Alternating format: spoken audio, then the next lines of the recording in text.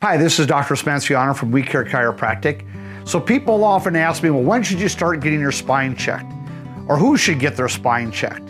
Well, here's my answer. There's 2 requirements needed for you to get your spine checked. 1 is you gotta have a spine, and 2 is you have to be alive. If you have a spine and you're alive, it should be getting checked.